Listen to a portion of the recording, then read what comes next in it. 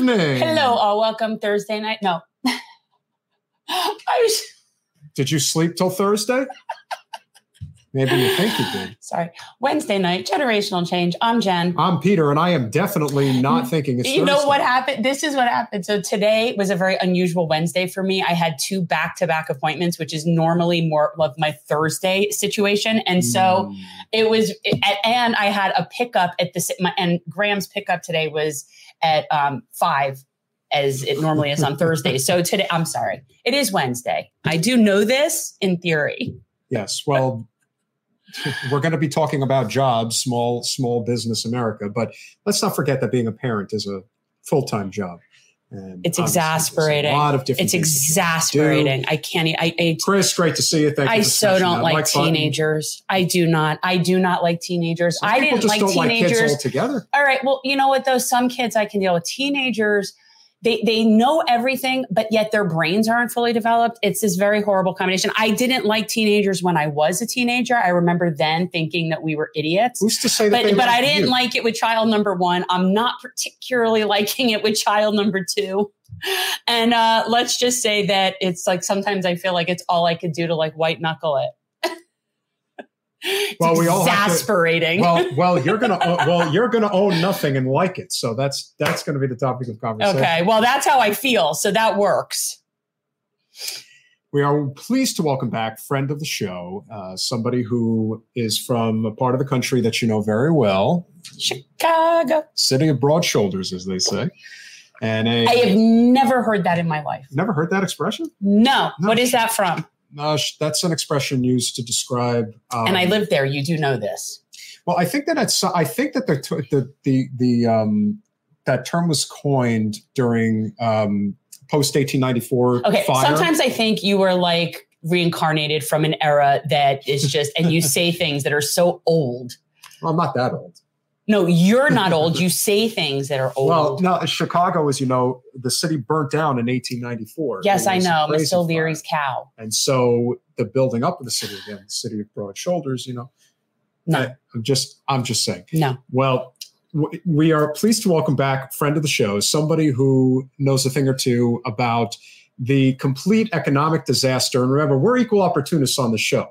If one president or one administration is doing bad, we call it out. Same is true for the ones that are in there right now. And my God, is it bad.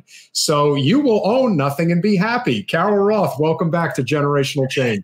Hey, guys. So nice to see you. And I have to say, it's called the City of Broad Shoulders because of my outfits during the 80s. I had the big shoulder pad look and the big hair. And so I sort of carried everything around with me. You know, you and I are the same age. I was class of 88. No, where were you? No. Yeah, class of 88. Seriously? I'm 91. Yeah. I thought you were like 32. I love you. I love you. No, Peter, are you guys like both? Do you like, drink kids' blood or like, what do you guys do to make yourself? Well, no, his. I'm 40 and everyone's like, you look like I'm 20. Yeah, I'll tell you what it is with him. What's happening here? I can tell you what his thing is. His thing is he doesn't have children. Well, I don't have children either. And you look fabulous. Honestly, that is a thing. And for me, honestly, it's a couple of things. It's hereditary and, it's just lifestyle choice, wow. But it's hereditary. Wow. No, I'm 52. Holy smokes, girl. Package what you're doing. I'm a capitalist. Let's package what you're doing and put it out into the universe so everybody can look as amazing as you do. Thank you. Holy smokes. I say Pilates and cannabis is really my thing. Good living. Good, clean living. So when you were on about a year ago, obviously we talked about the war on small business, and that war continues to this day. I had mentioned that I am a small business owner, and my business, unfortunately, was the victim in many instances of dealing with big business and monopolization and not being able to keep a foothold for all the different rules and things you got to deal with. But now we're living in a very tumultuous time where, you could say what you want about what percentage is actually inflation based on overprinting of money, but I think more that has to do with our corporate greed problem that we have in this country. But people can, especially those that are in millennial and Gen Z territory, they very likely are not going to own a house. At least a significant portion of them are never going to do that.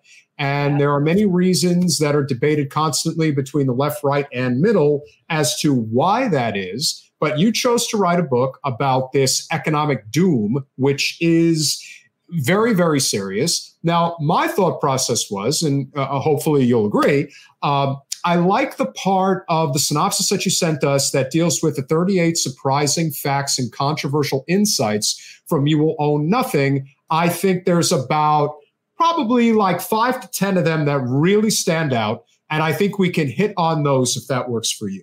Listen, I'm here for you and your audience. And one of the things about this book is that it does cover so much information. And so we can have a completely different interview that's customized towards your audience versus one that I'm going to have for somebody else. And it leaves other things for people to discover when they hopefully buy the book and at least own a copy of the book. That's what the takeaway is. At a minimum, you will own a hard copy. You will own a hard copy. But no, I do want to say that this is, and we'll get into, I'm sure, the kind of the reason why it's called this and the reasoning behind it. But this is meant to be a book of optimism, of empowering people with knowledge and hoping that people fight back. Because, I think the goal for you guys, as well as the goal for me, is to make sure that people own everything possible and that have the opportunity to seize that American dream. And, sometimes, we come at things a different way, but I think at where the two of you and I sort of have that commonality is we do want to see people succeed. And so, I think we can take it from that perspective. Yeah, this is actually very interesting timing because in the last 4 months, I made a huge career decision. I am in commercial real estate now. Wow. And dealing with different types of individuals on a day-to-day basis. First of all, you want to talk about the wild, wild west. Of course, I do this in Florida. The kill or be killed attitude in commercial real estate is very real. And, knowing what that's like and how hard it is to survive. I mean, we deal in an industry where the listing agents do not feel it's necessary to compensate buyer agents. Like that's the attitude. It's like, you're not really worthy of anything. Like, you want to talk about you will own nothing and be happy. That is, but I think that's a microcosm of the entire system of what it has become. We advocate constantly for small businesses here, but obviously we are on the populist left side of economics. So there are places that we will disagree. But I think a great place to start is something that has become a very interesting topic of conversation that I don't think either Jen and I are totally familiar with. And that's right off the bat. Number 4, social credit is tied directly to limiting your wealth. So could you please explain to the audience what this new concept of social credit is? It sounds like something right out of 1984, but of course, I would love for you to explain exactly what that means and how that's tied in with any type of ownership. Sure. So there's sort of the concept of social credit in an informal state and social credit in a formalized state. And in an informal state, we've seen it with cancel culture. And we've seen it obviously, during COVID, people who didn't follow sort of the prescribed narratives were, shunned from society. They were told they were not essential. If you didn't take the vaccine, you could actually lose your job, your business. In some cases, if a third of the businesses were shut down. So there is this kind of element of just in the day-to-day. And then you can also just think of the personalities, the Joe Rogans, the Dave Chappelles, Ellen DeGeneres, and obviously a lot of people who show up on video doing something that people don't like, often to be found out later, oh, by the way, the video didn't tell the whole story, that people go after them. And when they're going after them, whether it's to silence them or to punish them, the financial realm is really important to that, because if you are not on sort of the right side of social credit or the right think, whatever you want to call it, it's going to go after your social standing. And your social standing creates opportunities for you to get jobs and to create wealth.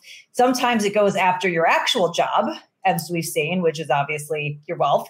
And in the cases of our businesses being shut down or the Freedom Convoy truckers in Canada, sometimes it actually goes after your wealth and freezes it. So we've seen this in a very informal way.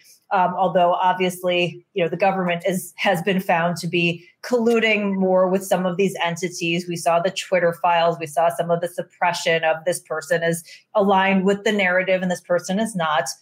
And it takes us to a formalized social credit system, which is something that is happening right now in China. And I know it may sound like, oh, Carol, this isn't China. We don't live in a communist arena. We would never be like China. And like 5 or 10 years ago, I'd say, yeah, you're probably right. But some of the things that have happened over the last, 3+ years makes it kind of hard to say that. So with social credit in China, they have actually very much formalized this. And to formalize this, there's only 2 things you really need. One is technology to be able to do this at scale, which obviously the technology is robust now. And 2 is the buy-in of the people. And we saw during COVID how willing people were to turn on neighbors, family members, anyone they didn't like on the internet, whatever, to jump in to protect their narrative. So we have kind of the makings of this. In China, it's a little scary. It's not as pronounced as some people say it is, that people have sort of the information wrong. So it's more of a regional system than it is like one big system top down. But many of them have grades. So some of them use a letter grading system. Some of them use a number grading system. And it's all to push whatever that particular jurisdiction thinks is important. And it's not just like normal things that you would think of like abiding by the law. It's stuff like you can get good points, good social credit for giving blood or going to visit your parents. You can get negative social credit for taking up too much room in an airplane, which I think is really annoying, but the government shouldn't give you bad social credit for that. This is like this literally is a Black Mirror episode. There was literally a Black Mirror episode about this whole concept, and it's extremely creepy. And I actually don't necessarily mind it when it's in the positive direction. It's the problem of it when it's in the negative direction, because it's like, your airline, for example, gives you bonus points, right? They can't say, oh, we didn't like your attitude today. We're taking points away from you. But it's also different, right? If it's different, if it's the airline doing it and you have maybe some choices between airlines and the government who has, a military and a jail system and a legal system doing it. But it's so weird that you mentioned, Jen, the Black Mirror thing. So go back to like 1984. There's a story. And one of the things that's important in my book is I take the conspiracy out of all these things we're talking about. Everything is really well sourced. So there's a story from NPR, and they go visit this guy. His name is Lao Juan, and he was in the coal trade business. He was basically an intermediary, and the Chinese government completely changed their tenor on coal, and he was stuck, like completely imploded him financially because of the government. One day, couldn't pay his debts, so he goes on the blacklist. He can't fly. He can't travel. He goes into town and he looks up and there's a billboard with his picture on it and his identifying number. And it says, this is an untrustworthy person. And then it cycles through all these people. And he's like, yeah, I recognize a lot of people from the coal industry based on what happens. But, like you said, it sounds like Black Mirror or Orwell. But the reality is, go over to Twitter, see a video of somebody doing something that, people find horrible, and they're calling their employer and they're doing the same kinds of things. So we're kind of like this far away from it.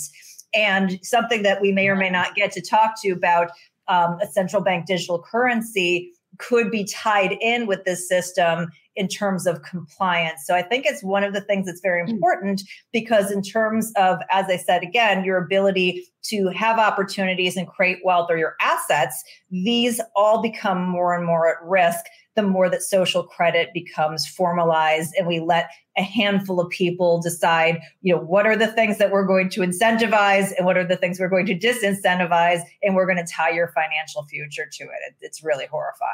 Yeah, it sounds very similar. And we're speaking with Carol Roth, author of You Will Own Nothing and Like It. One of the You will not like it. You will not like it. It's how you fight back. One of the things that I found very interesting, if you remember, I guess it's probably about 15, 16 years ago, maybe even a little longer. Could be almost 20 years ago when Tom Cruise pulled that stunt on the Oprah Winfrey Show. And everyone really at that point started questioning, what is this Church of Scientology and what exactly do they mean by being a suppressive person? And so at that time, the general consensus was, man, this is crazy. Well, you're trying to basically blacklist people very much like 1984, and yet you come full circle today, and it seems like that is the order of the day. May I still say I do think they're crazy? Well, yes, I don't disagree. And that's neither here nor there. I think we experienced that a lot during the course of COVID, but I only think COVID just made it that much more obvious. Yes. And one thing that I always like to say, and I think we're in agreement on this in general, is that I'm very much on the economic left. I am not on the, social justice left, if you will, from the standpoint of everybody's a bad person if they do not agree with this, that, and the other thing. You have to accept that there are different segments of the United States of America. There is a huge difference between Chicago, Illinois, and Springfield, Illinois. And that would be the simplest example that I can give. And the same is true for just about anywhere else you would go. Unfortunately, the social credit is something that seems like a lot of things in the neoliberal world that we live in, that what goes in New York and DC and LA and San Francisco and Chicago that's the law, that you have to obey these laws in terms of social benevolence. And if you do not, then we will see to it that you're either eliminated or we will basically say that you're not even worthy of support. Kind of like what happened in East Palestine, where everyone's like, oh, well, this is Trump country, so to hell with those people. Right. No, it's crazy. Yeah, it's an excellent point. I want to share with you actually another story from the book.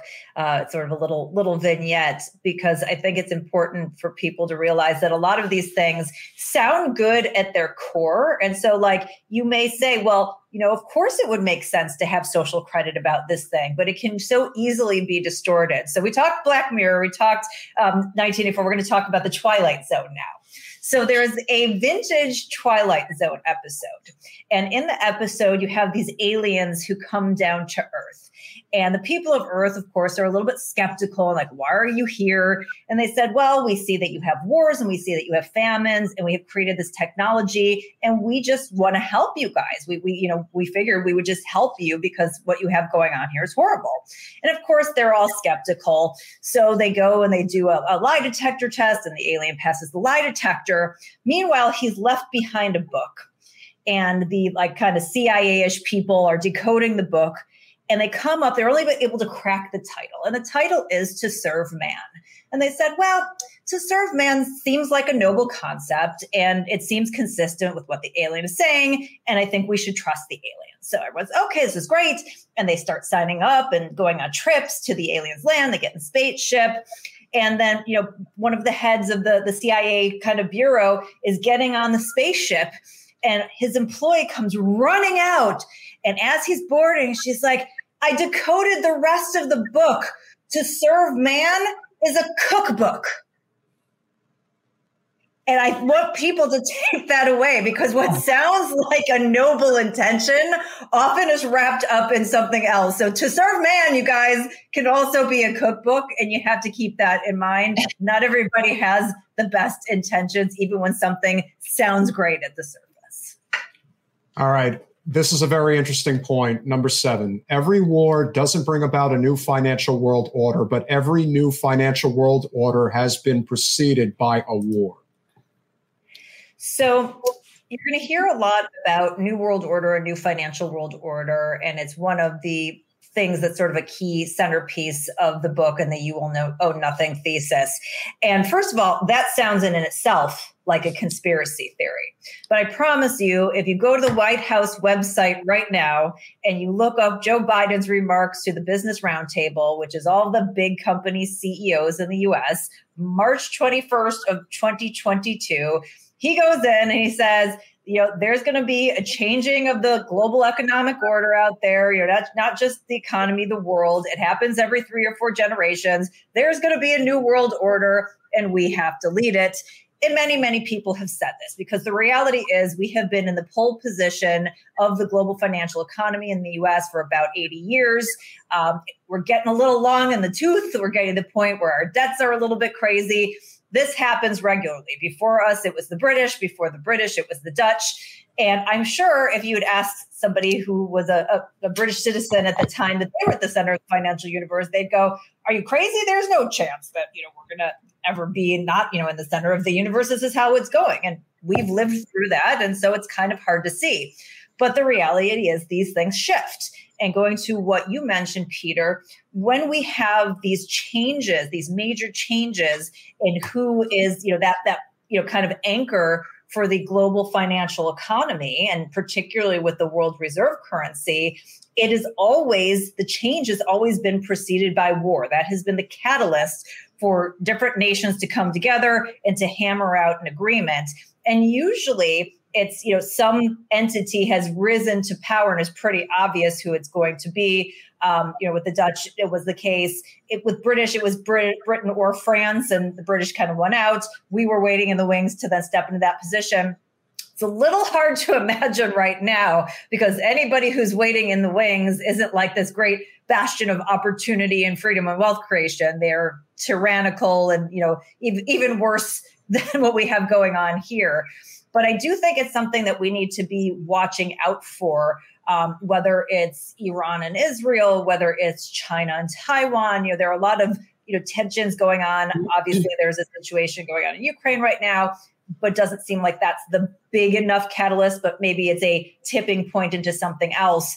But there usually is a major shift that then says, okay, we're in a different position. And why you should care as somebody in the US is that it has created a situation where our country has been able, and our citizens have been able, to borrow very cheaply and invest at higher rates elsewhere, particularly around the globe. The US government has been able to expand with a very low cost of capital. This changes everything, and it's going to make our lives more expensive. It potentially could threaten military alliances, because no longer is this dollar this thing that you can weaponize anymore around the globe, which is something that happened with Russia last year and the United States and the Biden administration. It means that you might not be able to get critical things that you need for your lives, medicines or components that go into things. I mean, this is stuff that really fundamentally changes the workings. And so I thought that was an interesting takeaway as we're kind of looking for signposts, because this can take a long time. And even when a new financial world order comes to bear, there's chaos in that process. When Britain and US kind of had that changing, it took 15 years for that to kind of get settled out. But it's something of a signpost for people to be thinking about, and also personally thinking about how you're going to manage through that situation and what changes you might want to make from a financial or behavioral standpoint to preserve whatever it is that you have created in wealth, or wealth that you're going to create in the future. I think a very important point, we are very friendly with the MMT community. I think there's a lot of things that they get right. I think there's some things that they get wrong. But one thing that cannot be disputed is that a lot has changed in the financial global economy since the creation of the Federal Reserve in 1913. At that time, and I am somebody who is a student of history, and I can assure you, ladies and gentlemen, that Woodrow Wilson is one of the worst presidents we've ever had.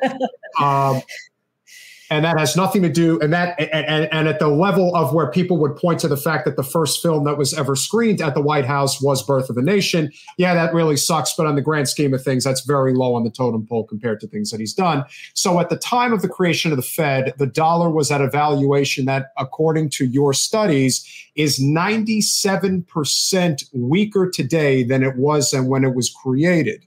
Now, what are you basing that on as we get to this point today? Yeah, so I mean, it's not weaker; it's debased, and let me explain debasement in the way that sort of a person who maybe doesn't have an economic background can understand. So we're going to go. We talked a little bit about the British financial empire and the Dutch. We're going to go all the way back to the Roman Empire. And the Roman Empire, which I think is very analogous. Maybe Peter's the student of history, so he could probably vouch better than any of us could. More U.S. history. No, I mean, listen, if the Roman Empire can fall, if Genghis Khan they were around a lot longer than we will be before we fall. That's what I think. Probably. Yes. Okay. So basically, they understood that stable money led to a stable society. And for about 300 years, they kept their money very stable. And they had a bunch of different coins. And instead of having like the fiat currency, they had the value of their coins actually made up in the coin. So they had a coin like this. It was called the denarius. It was a silver coin. And when they came out with it, it was 95% silver. Okay, so we can all understand this. This is 95% silver. So 300 years, everything's great. And then Emperor Nero comes around, right? And he's like, I got this under control. So he's going to go, give me your coins and I'm going to give you back new ones. So people would give their 95% silver coins. And what he would do is he would either siphon off a percentage of that silver and give you back a smaller coin, or he would replace it with some sort of a metal alloy. He'd keep the silver for himself for his spending and for his military spending in particular. And then you would get something back that was no longer 95% silver. It was 92, and then it was 87, and then it was 88. So your currency is literally worth less and less. Then this happened from emperor to emperor until the point the denarius had 0.5% silver. So you went from something that was worth 95% to 0.5%. And that's the same thing that the Federal Reserve, in conjunction with the government, has been doing with your dollar. That instead of your dollar measuring something and having a fixed value, it sort of has a decreasing value over time. And that's because, dollars aren't just these made up things. They are, but they are now. They're supposed to be a proxy for productivity, especially in a fiat currency system. They're supposed to be that unit of account. They're supposed to be fixed, because if we tried to tell time and there was 60 minutes an hour one day and 45 in an hour the next, it would be really hard to do that. So they screwed that up. It's supposed to be a medium of exchange. But again, I give you this dollar and then you go a couple years later to use that dollar to buy something else, and you can't buy the same thing, and a store of value. And they have completely screwed that up over time by printing more money to do things like, finance extra spending and all the COVID nonsense that we saw over the last couple of years, and expand the government and do these things in a way that was not tied to your productivity. And the way we saw this most recently that I think everyone can appreciate was with the stimulus checks. When the stimulus checks came out, and everybody, and by the way, this was under both presidents. You wanted your Donnie dollars or your Biden bucks. It doesn't matter, which president. No. I like a little play on words there. I have to say, that's pretty good. Thank you. Thanks. Yeah. So, you got your $1,000 or your $1,200, and if you listen to people like me, we went, no, don't do that, because that $1,000 you get today, you're going to end up spending $6,000 a year for the rest of your life because of the inflation that it's going to cause. And that's because, again, there was no increase in productivity for that amount of direct stimulus. And that's what ended up happening. And now we've had this crazy rampant inflation. And I think that sometimes people are like, well, Carol, it's weird because they've been printing money and doing these other things before. Why wasn't there inflation before? And the reason is there was inflation before, but we count asset inflation differently than we consider spending inflation, because asset inflation benefits the wealthy and well-connected, and spending inflation doesn't. But we know that when that happens, it hurts the middle and working class. And so we had, during this period of like crazy Fed policy over the last 15 years, assets just exploding in value. But again, it wasn't like a real value. It was because of the inflated money. There was no extra demand or anything that was pushing it up. It was just more dollars chasing these assets. So home prices went up and 401ks went up. And if you are already wealthy and well-connected, you freaking love that. But if you're a saver, if you're a retiree, if you're a millennial just starting out, like that's completely not fair. And the Fed and the government, by doing this, have transferred trillions of dollars of wealth from Main Street, from the average American to Wall Street and the well-connected. And it's so critical that people understand that, because as we talk about these things that sometimes get blamed in other areas, this is like the other things people talk about as drivers are like peanuts. This is the most historic multi-trillion-dollar transfer of wealth that has ever occurred in history, period. And it was done based on monetary and fiscal policy. And so it's important, as we move forward, we try to right the ship for people to understand these things, which, by the way, are real complicated and opaque on purpose, because they don't want you to understand it. They want you to be focused on something else. But this is really a core piece of how you've been screwed over. And if you go and you look at the connections between the Fed chairs and the Treasury, the people who are in charge of the Treasury, these are all elite people who go to the same schools, who are connected to the same Wall Street firms, who get jobs in these areas and then come back and go back to the same schools and go back to the same Wall Street firms and are rewarded handsomely. And so this is something that everybody needs to understand, because if you want to own things, we have to turn this around. Yeah, it's funny because, tomorrow night we're doing we have our Gen Z report, and it's the Gen Z kids. I'm not on it, and they talk about it. And the episode tomorrow is about Gen Z and employment and the stuff that they're dealing with, and even being able to earn a living. Yeah. The concept of buying things is, for most of these kids, most of them envision being other than renters. I don't think that that's something that it's, how are you even going to be able to afford rent? Yeah. One of the big misfires, I mean, listen, I love Bernie, and I always will, because I think he brought the populist left voice in areas that desperately were needed, especially on healthcare and especially on economics. But where I thought he really missed big time was when it came to arguing for tuition-free public college. Not that I'm not for that, but he really needed to be leading with tuition-free trade schools, the ability to learn a craft and to be able to be your own boss, if you will. I think that so many people in today's economy are very much reliant on an hourly wage that very often is putrid. This is intentional. They want us to be cogs. If you don't, that's the truth. They want cogs. Yeah, and if we're not just spinning the wheel on behalf of corporate rich elites, there has to be a way to bridge this divide. Because all too often we get marred down in the issues of, again, the ones, LGBTQ, abortion, all those things.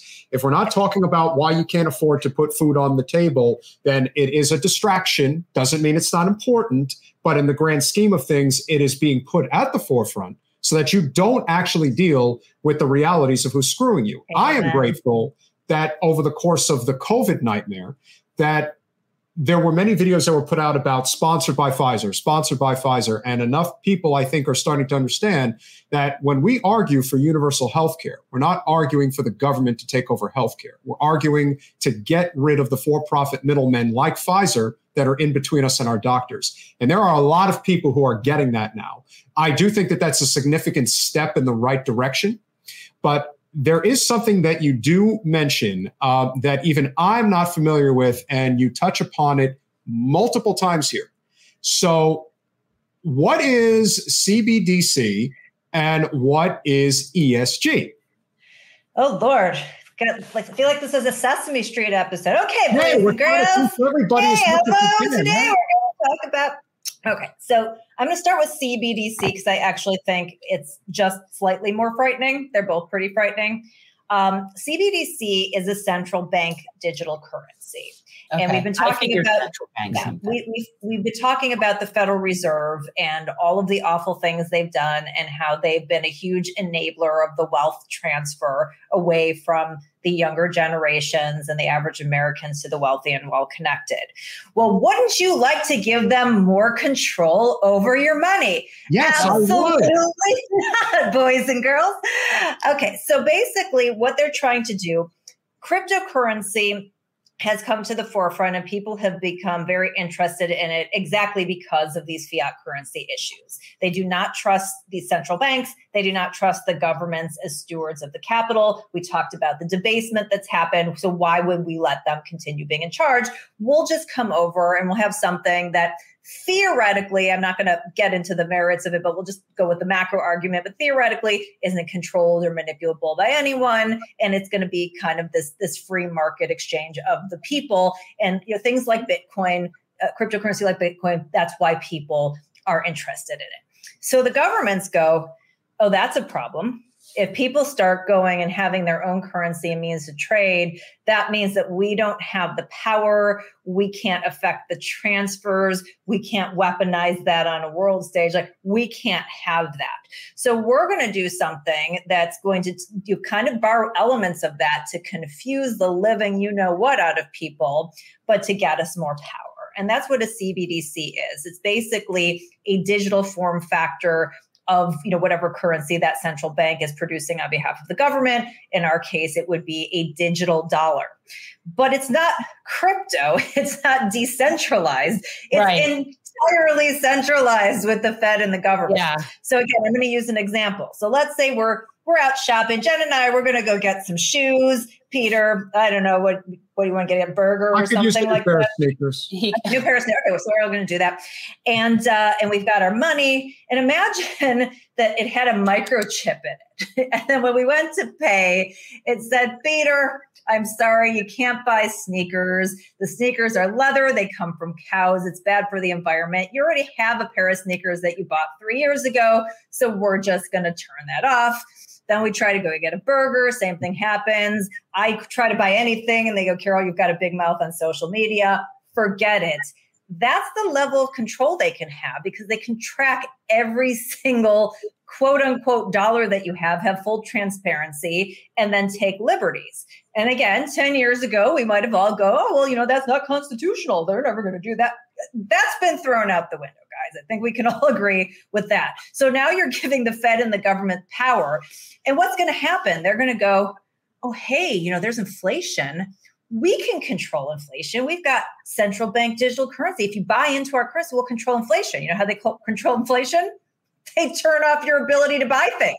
They literally just shut it down. If you can't spend, inflation goes down. Or they're going to promise UBI and they're going to say, hey, if you sign up for this, we'll give you a universal basic income. Or they're going to do what they did during COVID. They're going to do, that stimulus kind of thing. Hey, Peter and Jen, I'll give you 10 digital dollars for every dollar you turn in. And somebody along the way, not you two, because we've spent enough time together, but somebody else is going to go, $10? That's amazing. Oh, wait, you can make me a millionaire? Okay, great. Not understanding the things that we've been talking about and how that just basically cuts down the purchasing price. And so they're going to try to sneak in this way to get people to buy into the system so that they can get more control. This will be the absolute death of any freedom, any agency, any economic opportunity, any wealth creation. It is, the implications are so frightening. And this is something that is not a conspiracy theory. The New York Fed tested this with 12 major financial services companies. The G7 put out principles around retail-facing central bank digital currencies. Like, these are not the kinds of things that you do if it's not something that's in serious consideration. Now, I will say in China, they've done this. They had a bunch of people open up wallets. There's like the equivalent of, on average, 50 cents or something in each one of them. And the commentators over there have said they're going to have to force this on their people. And again, they're going to try to bribe us. They're going to try to trick us into doing it. But if that's not the case, then they will try to force it upon us. So everybody needs to be paying attention. When they try to stick this in a bill for Congress, you have to say no. And you also have to be protecting yourself that if it does go through, what are different ways that if I want to go buy something, how am I going to barter or, work throughout the system? Because, I may say something that goes against, whoever it is who's in charge that day, and I might not be able to live like we would expect to live as an American. That's horrifying. So we're talking about basically you're not even owning your own currency. So even when it's your currency, you're still not in control of your own currency. Right. So if you earn money and you decide to keep it in a form factor of dollars, which, as we've said, isn't the best store of value because it's been depreciated and debased over time in the US and it doesn't buy what it used to on a relative basis, has been considered generally safe. You not need to put that into something else because those dollars you might not have the free access to anymore. That's pretty scary. Yeah. Yeah, there's there's a lot of issues regarding how global power is dispersed. But, you brought up one of the things, pretty much every billionaire, with maybe a couple of exceptions, is really, really bad. I personally believe that our worst billionaire is Bill Gates. I have many reasons for that, not the least of which is the fact that the man is buying up hundreds of thousands, if not millions of acres of land. Why would he do that? And what would his motive be? Maybe he just wants to help us and he cares so much about enriching the land and the soil for us. Yeah, that's not why. No, I don't think so. But obviously, as we turn the page, the Netherlands, while having massive farmer protests, is working with the WEF as part of the Food Action Alliance, among other endeavors to reshape the production and consumption of food. Now, of course, that ties in directly with why is Bill Gates, among other people, buying up so much land, not just here, but obviously in Africa and other parts of the world, to basically control the food supply. The soil, as you've done shows before regarding the issues there and the health of the soil. Oh, yeah. No, he wants to. Well, him and Monsanto are like arm in arm, want to basically control the world's food supply. That's what I think. Can you talk about the World Economic Forum briefly and just how devastating that organization is and the fact that they go to the corporate media because they're funded by them, obviously, but they go to such great lengths to kind of skirt the issue about whether or not what they're doing. And the whole purpose of the WEF is to basically control the world. That is the main purpose of it. Yeah. And we are. It's not good. You want to talk about being called a conspiracy nut. Even uttering words like this is considered complete blasphemy. But I think the cat's out of the bag at this point. I think people. Wait. You're saying that the idea that the World Economic Forum is trying to control the world is a conspiracy theory? Yes. I just thought that was just an understanding. No, it's definitely an understanding now where they can't hide it anymore. I always thought that. What was ever the point of it if not that? Oh, you're not. Yeah. I mean, so first of all, the title of the book actually comes from the World Economic Forum. So You Will Own Nothing comes from their 8 predictions for 2030, which came from input from the Global Future Councils. And the number 1 prediction was you'll own nothing and you'll be happy, which as somebody who's, studies wealth creation, I can tell you that wealth comes from owning things and particularly assets that hold their value or can appreciate in value. So you have this organization which is littered with the elite of the elite, the political elite, the business elite, anybody else who's influential is part of this non-governmental organization that's run by a guy who literally looks like he was cast as a Bond villain. Like you couldn't even make this up as you tried, Klaus Schwab. And he has been trying since 1971 to get this idea of stakeholder capitalism and stakeholders kind of put out into the world. And he has, I give the guy credit for persistence. He's been repackaging it and redoing it over and over again. Now, I think that what happened with the WEF, because I'm going to just say I was a WEF useful idiot for a hot minute as well, is that they get all of these people and they invite them to fancy events. I was invited when I first started on the internet doing some like Twitter, blogging influencer stuff to come see an event in New York. And it was pretty normal. And there were, people who had best-selling books talking about concepts. And you're like, oh, okay, that sounds great. But at its core, if you hear the word reshaping, transforming, reimagining, like anything that's working just fine that they're trying to somehow completely change, it's got this group in the middle. And when you talk about it not being a conspiracy theory, Peter, it's not. I mean, the video that I talked about is not only out there in the open, but there are multiple videos that have the same kinds of things and articles that you can kind of trace the same ideas, just repackaged. And, you've got all of these really big people who are there. And I don't think they're all there for nefarious reasons. I really think that a lot of them just see it as opportunities to connect with other high-level people and to be seen as important and to be seen as thought leaders. And then they become the useful idiots, the one who are going to serve man, right? And they take these ideas back into the corporate world and into the governments. There is a very famous video with the WEF that's with Klaus Schwab. He was at Harvard's Kennedy School of Government talking about how he penetrates the cabinets and about all the people that he knows that have been associated with the World Economic Forum and shaped as part of their Young Global Leaders program that are in these places. And so they're doing everything they can to take these ideas, which are in many cases nuttier than a jar of peanut butter, and frankly, in many cases, nefarious and destructive, and find these people to carry them back, often not realizing what they're doing. And again, when you say conspiracy, like if their name just popped up a couple times, you would be like, eh.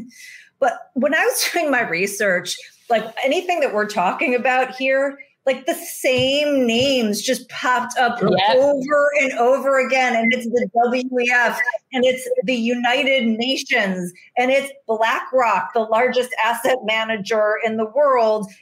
Like at some point, it's no longer a coincidence. Like I believe in coincidences. I'll give you like a little bit of generosity. But like when it happens over and over again, that's not a coincidence and it's not a conspiracy either. And so that's why this is so dangerous, because these are the people, and this is really the thesis of the book, that in some ways they're kind of moving us towards a new world order, but at a minimum, they just see that it's happening naturally. Like we can't, this is a historical style. They're like Peter, they study history, they know it's happening. So they're like, okay, well, we could just like hope this works out for us.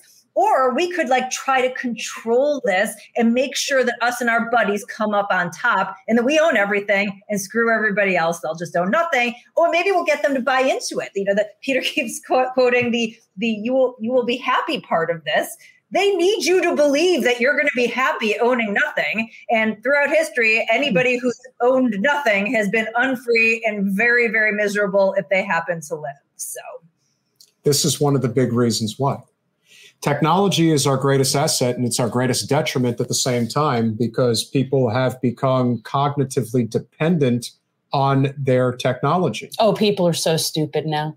Which, by the way, they don't own and is rented to them or licensed to them as a subscription or a service, training them for non-ownership and letting the big companies collect rents in the process. You also notice that, being involved in the political world, everyone thinks that everyone's paying attention and I got 1,000 likes on this story. But what you eventually discover after just being in it for a little while is that it's the same people. It's the same people in the same regions and doing the same nonsense, and nothing is ever, you're not able to get outside that bubble.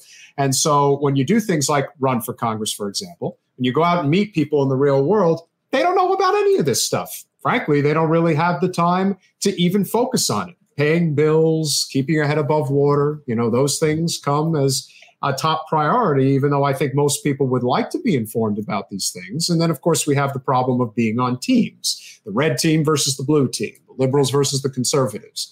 In the grand scheme of things, it means almost nothing. Right. It really doesn't. It's one of the reasons why I wanted to empower people with this knowledge, because, again, a lot of it, they can't wrap their head around it because it's super difficult to understand what's happening here and to connect the dots without sounding like a crazy person. And frankly, a lot of the people who surface some of this are crazy. So I think it's important to have discussions that are well-sourced, that are based in, facts and logic, to let people get empowered. And there's so much going on here. We didn't even, so this is exactly what happens. Like there's so much being thrown at us from every direction. We didn't even address the fact that now 2% of the land in the United States is owned by 100 people. And yes, you have these same cast of characters that are buying up food. The government's taking farmland out of commission. Small farmers cannot afford farms anymore. They're selling them to corporations because they're asset rich but cash poor. All of these issues, if you control the food supply, you control the people. And so the fact that you've got the WEF in the Netherlands doing this, and they are one of the huge agriculture centers in Europe, you have this happening here. And by the way, guys, it's not just food, but it's also water. And one of the stories, I'll leave you a little something, but there's a very unique entity who decided to get very involved in buying up some land for the water rights. So I'll leave that as a little bit of a oh my God, I can't believe this. But this is what's happening. And the Wall Street folks are looking to financialize water and move it to quote unquote its highest and best use, which is what they decide that happens to be. And so again, these are all things that we really need. I know we've got a lot going on. We're trying to put food on the table, but we have to be paying attention because this is the core of being able to live and to have freedom. And that in and of itself is just another thing that completely blows my mind. We have a lot to do. You know what? It's capitalism over imploding in itself to the point where it is only able to benefit a handful of people because it has eaten itself. The idea of privatizing and owning water is not new for us in Florida. We have all of the springs up in northern part of the state that have been a huge source of, there's been so many policy issues and legislative problems and lawsuits and so many things regarding ownership of the water. And it isn't just Nestle, but that is one of the bigger problems is Nestle. We give them our water and they sell it back to us essentially. This has been happening for a really long time here. And I know but when I see people like Bill Gates and them doing that, it is no doubt to me, it's like the movie The Lorax, not the book, the movie where he owns the air and he sells it back to them because he had gotten rid of all the trees. This is kind of what's happening with our other it's not with air, but that's obviously extreme. This is everything. It's our technology. It's our housing. It's our food, whatever. They want to take everything in your life and rent it back to you. That's the thing. You will own nothing. But it's not the government. It's the corporations working through the government to get it done, right? I would say it's the elite circle. So it's the kind of government-fed big business elite that's all kind of coming together with these bad actors. So it's not a good situation. No. I mean, look, it's like whether it's at the local level, the city level, the state level, or at the federal level, most of these problems that we have, they're easily correctable. There are people who think that we can't fix the problems. Like if we... The problem is greed. Well, of course, greed is that's human nature. You can't you're not going to be able to. No, but you have to work in a system that leverages that because that's a basic going to try to get power and try to be greedy is an essential component. So you have to work within a system that recognizes that versus one that thinks that you can just change that. Well, that's why you can't let it run amok. That's why it's like the capitalism needs to be somewhat constrained by different things so as to not be in the hands of a few people. At the point of where it is right now, it needs to be heavily constrained. And the best examples are the countries in the world that utilize the hybrid system. You can't succeed with capitalism unless there is socialism and vice versa. The people who are saying, let's just go to a socialist system, the human spirit will not permit to basically be capped, to basically be told you can only have this, you can only have that, and take it even further. I mean, we know people on the left that want communism, and I can't, look, it is what it is. There are people who want to just basically live in a world where you're told what job you can have. But we think certain things might not be best as for-profit industries. 100%. And so so this is where I think, and obviously it's super complex. Yeah. The realities of the greed and the power are also pervasive in the government system. And so I would offer up that if the government didn't have the power to tip the scales and to create these issues, then you wouldn't have the ability for the cronies to benefit from them. And there would just be the natural merit-based free market capitalism.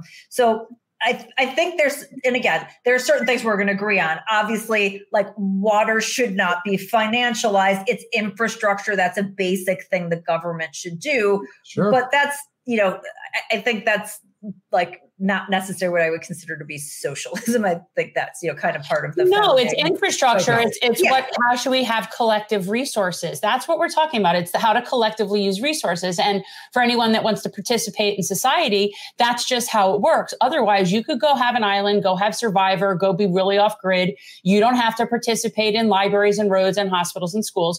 You could go off somewhere, go off grid. They have people in Appalachia that just live off grid.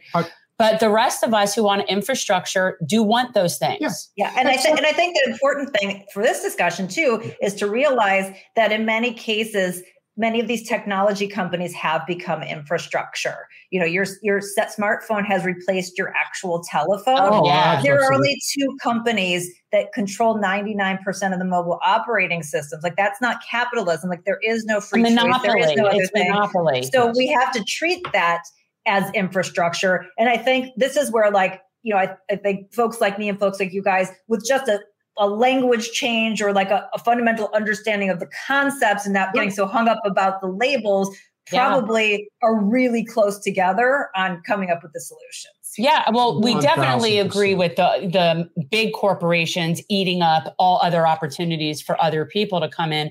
And that is totally being subsidized. It's the big, it's corporatism.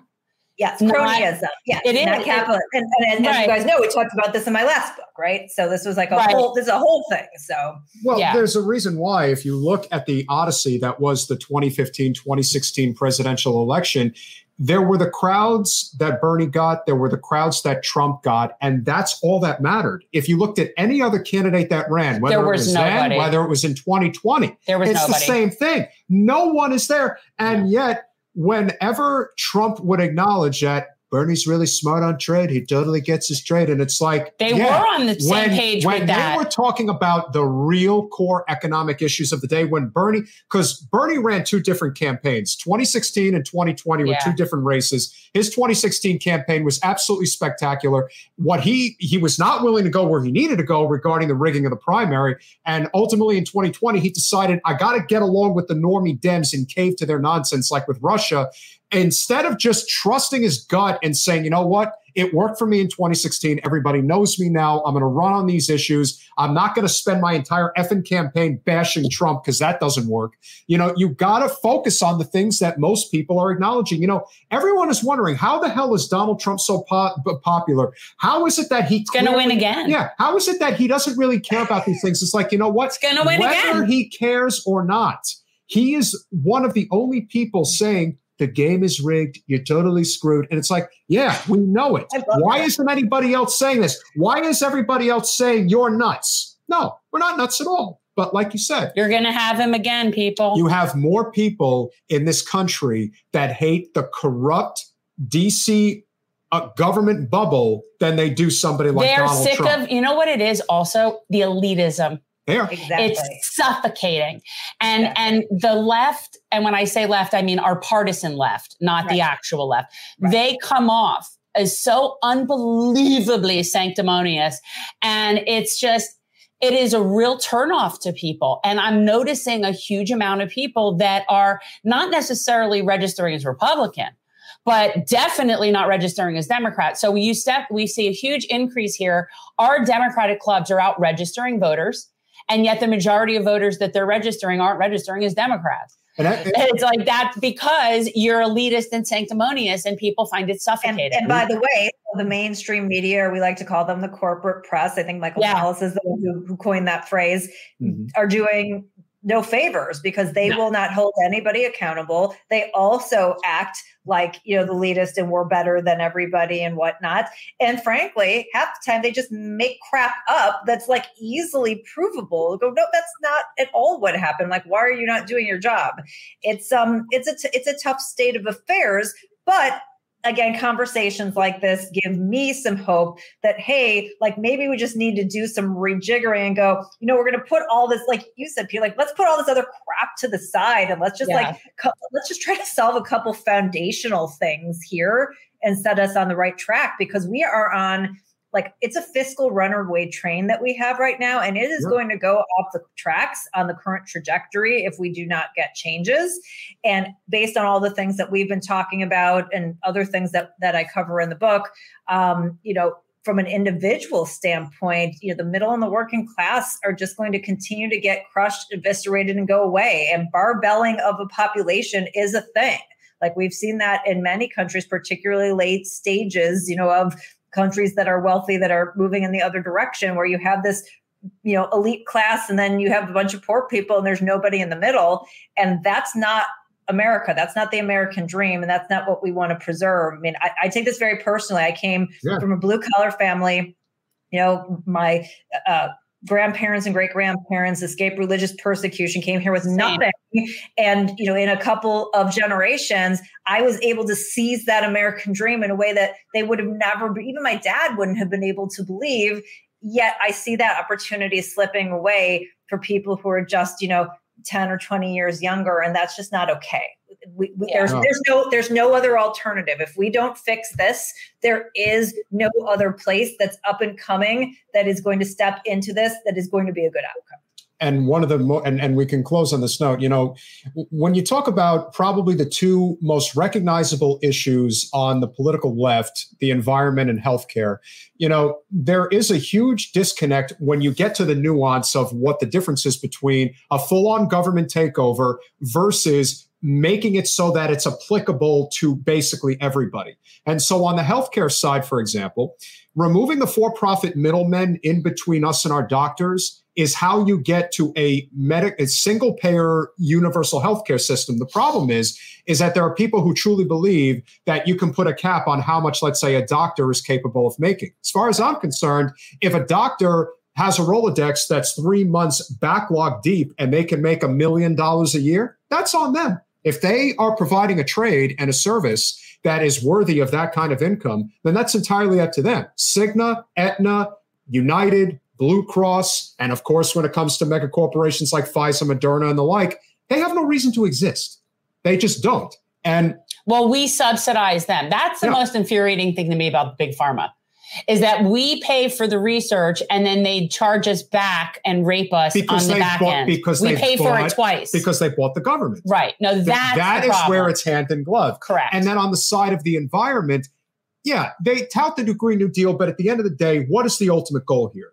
The goal is to get off of coal and natural gas. And if you want to be able to do that, you have to be able to incorporate major infrastructural property that can give you energy without it having a carbon footprint. And of course, what's the energy source that can do that? Nuclear power. So when we hear people say, no, we can't do nuclear because there's been Chernobyl or God knows what, it's like, well, then you don't actually care about getting off of the real energy sources that are killing this planet. So if the goal here is to make that change, then having that meeting of the minds nuance and compromise is very important. But that's why we've got to get away. Yeah, so that's what I was going to say. So I don't actually believe that fossil fuels are bad or killing the planet, but I do believe that nuclear is better and that we need to have a mix going on, and that, it's going to take a long time because, by the way, our planet isn't just us, it's all the emerging countries. And to think that they're not going to, go through and be able to use this and do whatever they need to do. We can do it more cleanly here than they are going to do it in Russia, whatever. And you know what? That would be a much better argument because of this constant, we're not going to be able to live on the planet in 10 years. What I would say, and which is indisputable, is that because of the excessive use of fossil fuels, especially in parts of the country that do not have either major population centers or very strong financial infrastructure, or even politicians that are not bought by the corporate special interests, is contaminated water supply. Something as simple as that would be an example of one of the main reasons to get onto clean energy sources is that you don't have to worry about the water that you're drinking. Well, okay, but you do have to worry about other. So this is where I think the nuance happens is, yes, you're focused on that thing, but, windmills, you've got them killing birds, and you've got, some of these solar panels where you're mining for dangerous chemicals that We've done whole episodes about that whole thing. Right. Yeah. So I'm not in it, but I'm just saying, so I think there's the nuance. I think that, like you're saying, that the point is that everybody's gone to such extremes. If we just say, hey, why don't we just start with a mix and try some different things and at least move in a direction that we could all feel good about. But again, they don't want us to do that, because the more that we're angry at each other, the more that they can extract fees. And that's what this is all about. We're a small but mighty channel, but we intend to have these types of conversations. It's why we have productive conversations with people like yourself, people like Tim Pool and the like that, do not see eye to eye with the people on the left that we're very friendly with, whether it's somebody like Vosh or, yes, even somebody like Cenk Uygur. At the end of the day, these conversations must happen.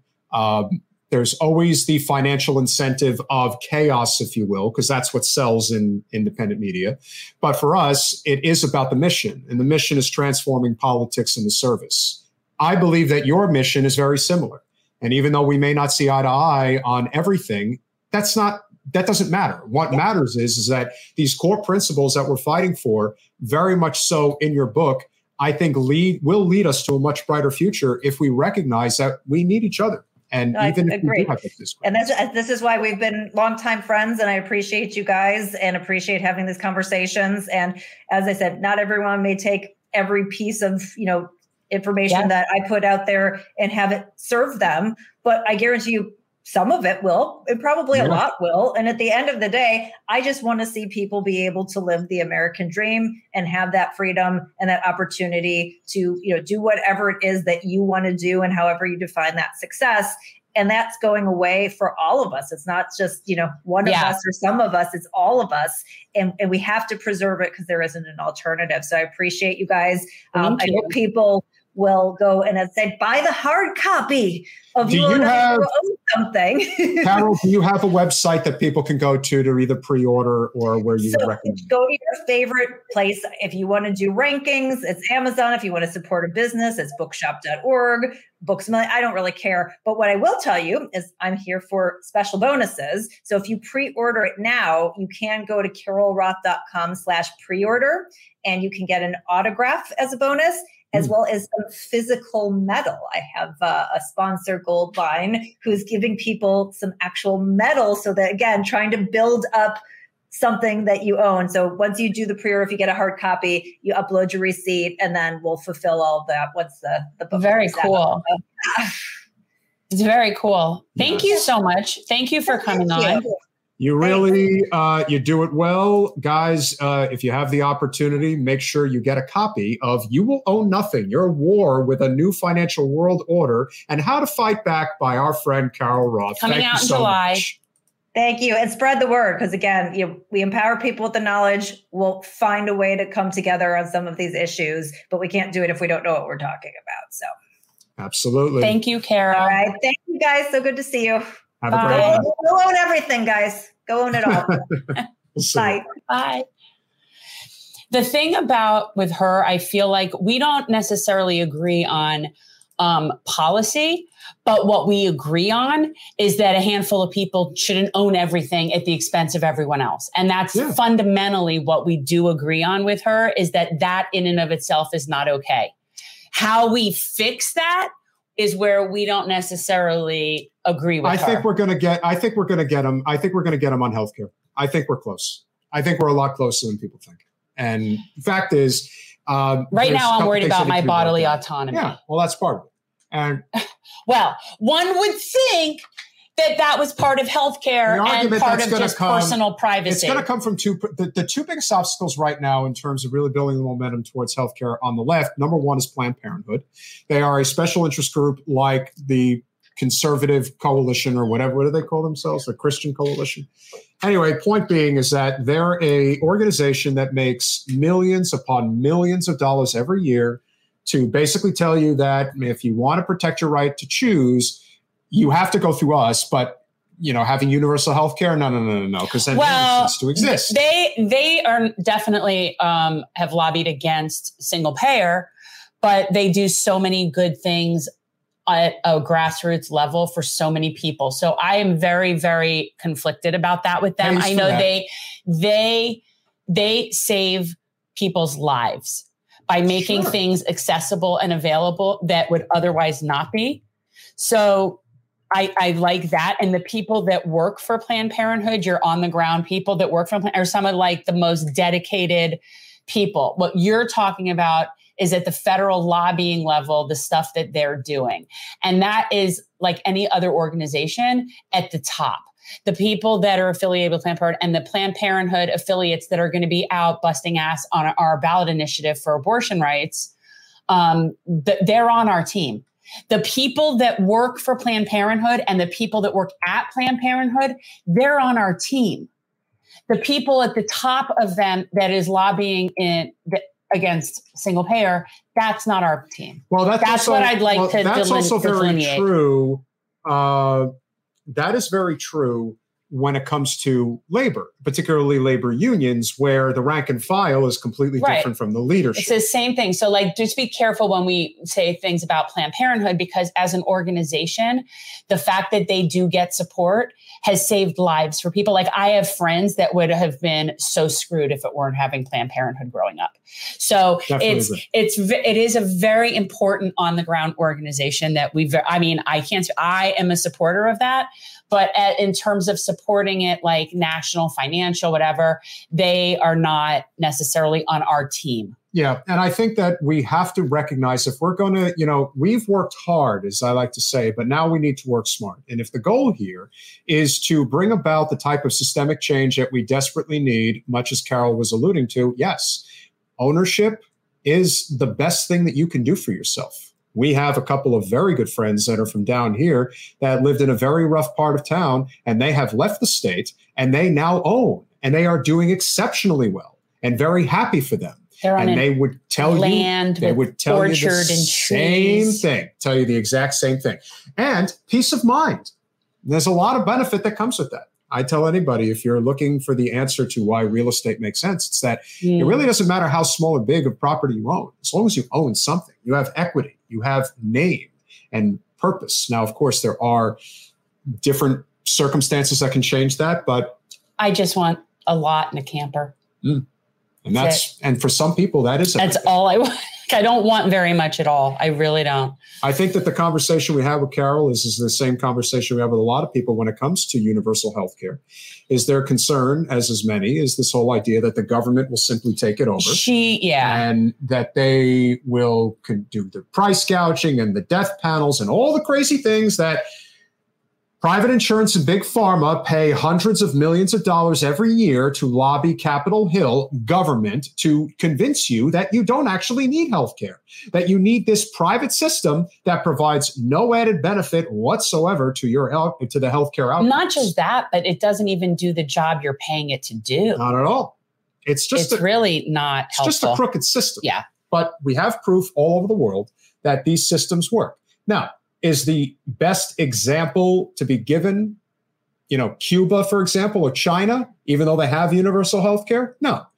But there are plenty of other examples of countries that have universal health care, that have a free market system, and they do just fine. In fact, they do exceptionally fine.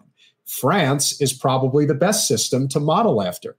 You could even make the argument that despite all of the problems it's been dealing with, that the NHS in the UK is still eons better than what we have here in the States. I'd say pretty much anywhere in the European Union. And I say that because I've said it before. I have a friend that I grew up with who lived in Spain and had both birthed, I think, 2 of her children there and 1 here or 1 there and 2 here. And the entire process from start to finish in terms of having a baby medically and emotionally, like how it's treated afterwards, all of that it was so much better for her there. And it wasn't having to do with high-end stuff. In fact, her room there wasn't a room. Like when you were in the maternity ward there, it was like a kind of a common room with multiple people, which nobody here would dare have. And yet she got better care overall taken of her in the whole long term of everything. It just wasn't like the fancy, it just didn't appear as it was, but yet she got better care there. My father took a trip to Switzerland years ago, and he was, unfortunately, the big difference between Germany and France is that Germany does teach English as a second language. France does not.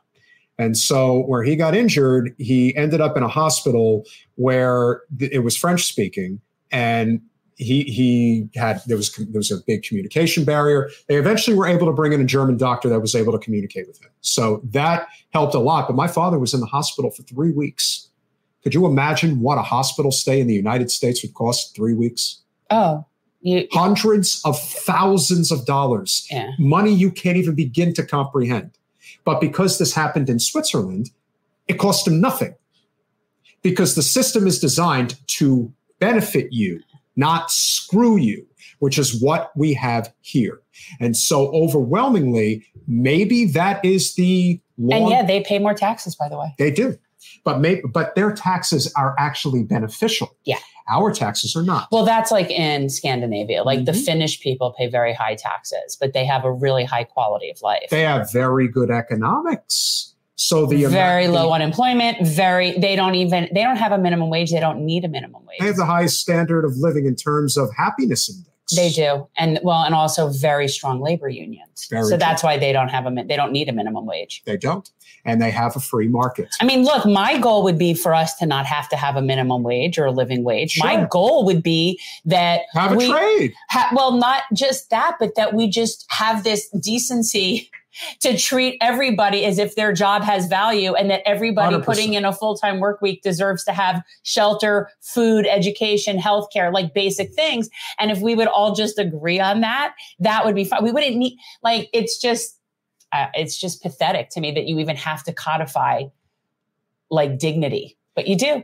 Maybe the one silver lining to what actually transpired over the course of COVID is that it got enough people to really question what is the purpose of private insurance, and especially the purpose of big pharma. And what you have learned over the course of the last 3 years is that there is no purpose. It's a for-profit health system. We are the only developed nation in the world that has it. The other two countries I didn't mention that has exceptional healthcare is Japan and Australia. So it really doesn't matter where you go around the world. Japan does a lot of things good. They do. Yeah. Japan is also an extremely homogenous nation that does not take. You want to talk when people complain about the strict rules we have when it comes to immigration. You don't know jack squat if you want to see what real immigration is like. It's true. Reese has a friend who wants to move there, and he's going to be teaching English and all that. But like the hoops and stuff you have to jump through, it's like That's because the Japanese actually demand excellence of their citizenry. That's the reason why they're so far ahead of us in so many different things, because they actually expect you to be a functioning and effective member of society. Well, again, but the key word is society. They have a society. They have a society, but they have very much in their culture a care for the collective, and they also have a respect of like generational respect. Yes, in how they treat people. Just everything is different there, but it's really a matter of just prioritizing the nature of collective. They actually see that as an entity.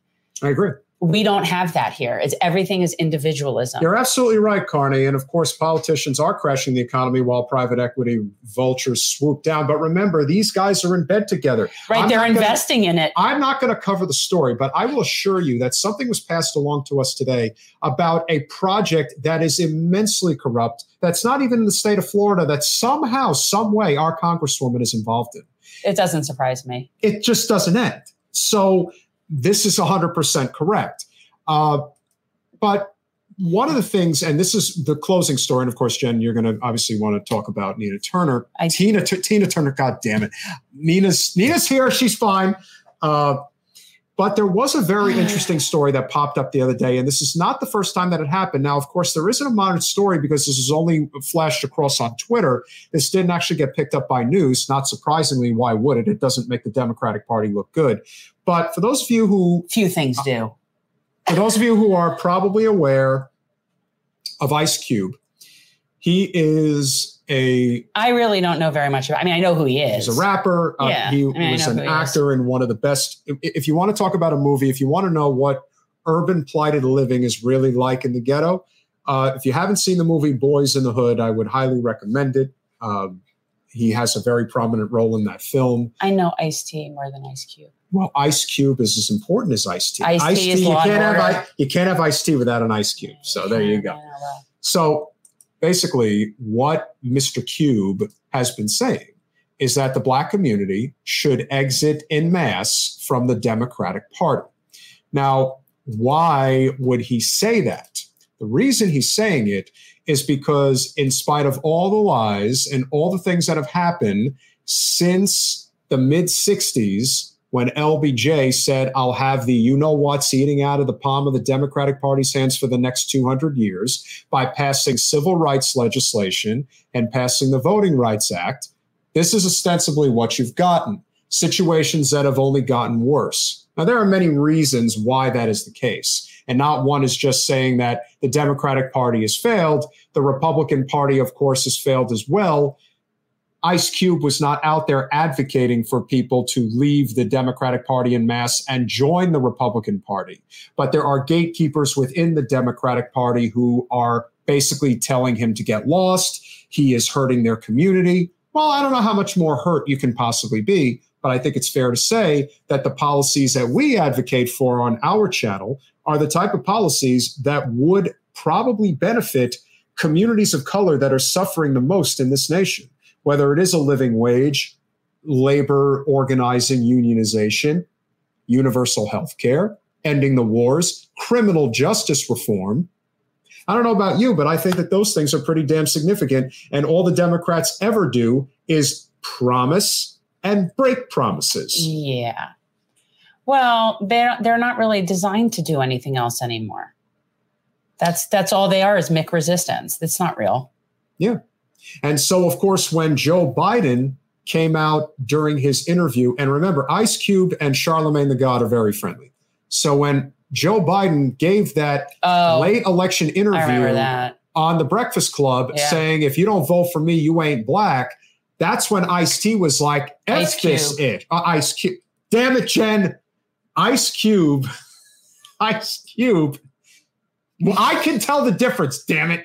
Ice Cube said, why even vote for the Democrats? This is BS. Why would you, if you think that you could get away, and it's not just anybody, it's Joe Biden, it's Jim Crow Joe. I want to sit him down with Jim Clyburn and see how that conversation would go as to what they're doing now in terms of pulling this shit with the primaries, and how you have people like Clyburn that are basically saying that the black vote in South Carolina is enough basically that to win the day, that he'll be able to bring that for him. Well, the thing you can count on that.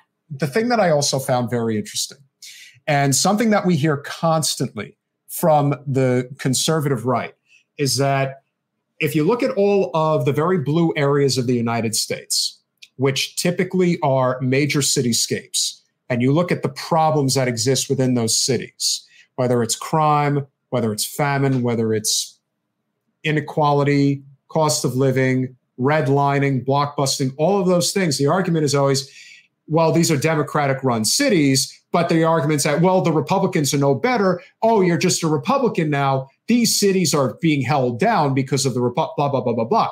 But then Ice Cube comes out and says the same thing, and now ish is hitting the fan. And he's not wrong. There's a reason why the 2016 primary between Bernie and Hillary was so telling, because if you looked at the maps of where the voting broke down, Michigan and Wisconsin are two great examples.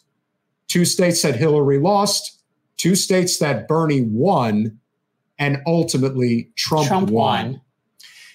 What you will find is that the biggest reason that Bernie was able to win Michigan is because the people of Flint went against the Democratic Party establishment and backed him instead of Hillary. That was the defining difference in Michigan. And the same thing ultimately happened in the state of Wisconsin. Now, Hillary still got Detroit, much like she still got Milwaukee, but the city of Madison went with Bernie Sanders.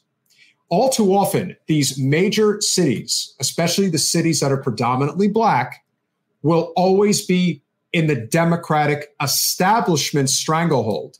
But when a Democratic populist like Bernie Sanders comes along, that's dangerous because that's waking people up to the realities of the broken system.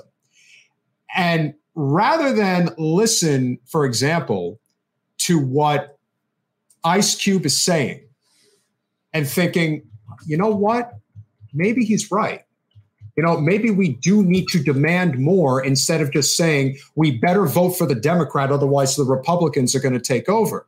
Did you ever stop to think that maybe they're in it together? That maybe what they're doing is actually screwing all of us, but especially communities of color that are struggling every day?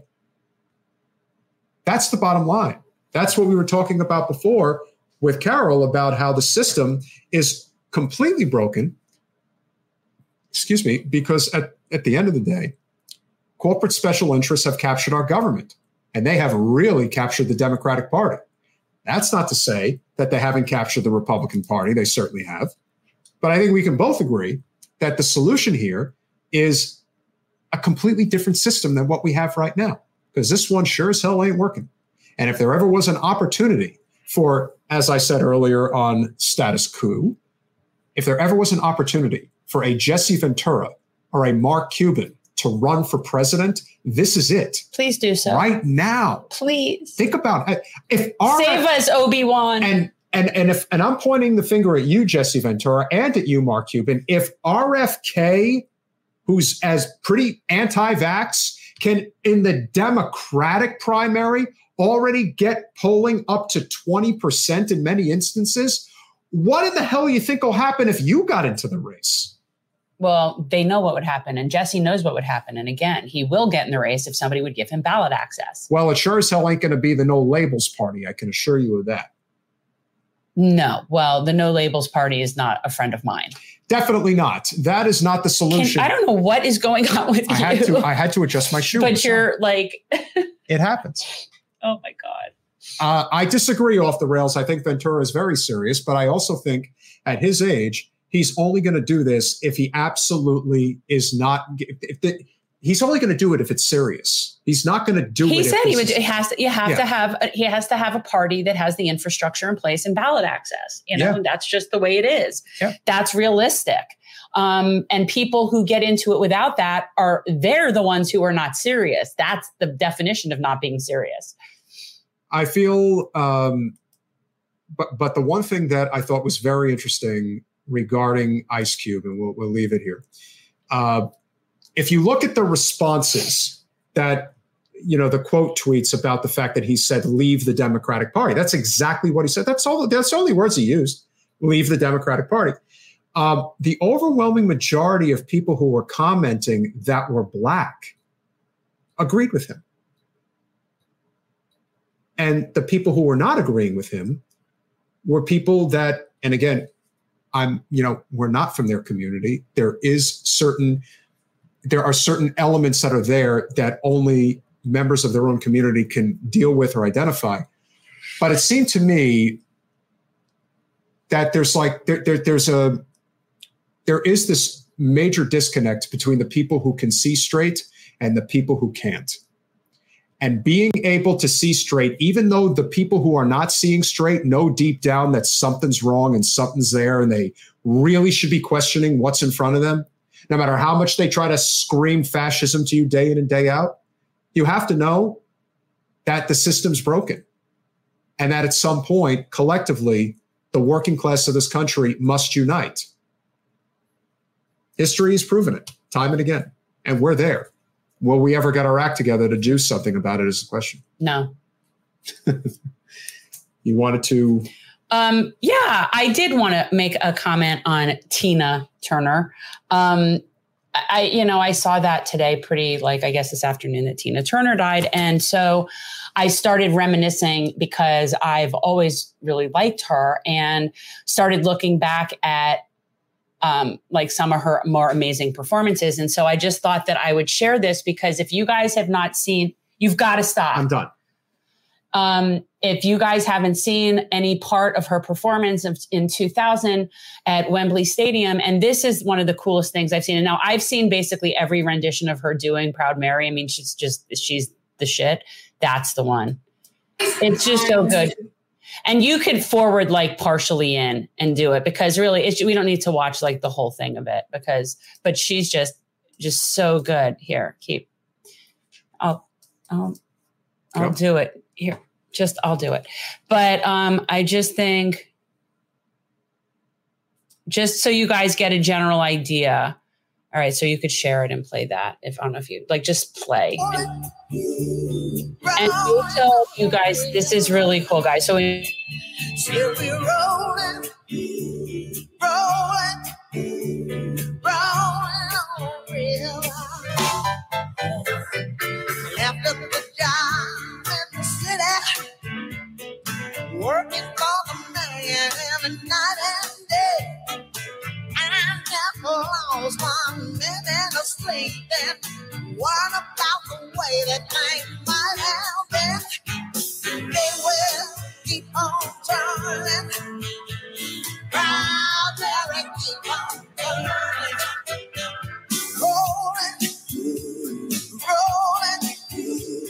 Rolling on real. Ain't no other place in Memphis. Pumped a lot of time down in New Orleans. I never saw the good side of a city until I hitched a ride on the Riverboat Queen. It will keep on turning.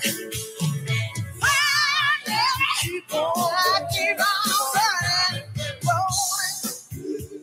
rolling, yeah, rolling on real. Rolling, yeah, rolling on river. What you say? One more time.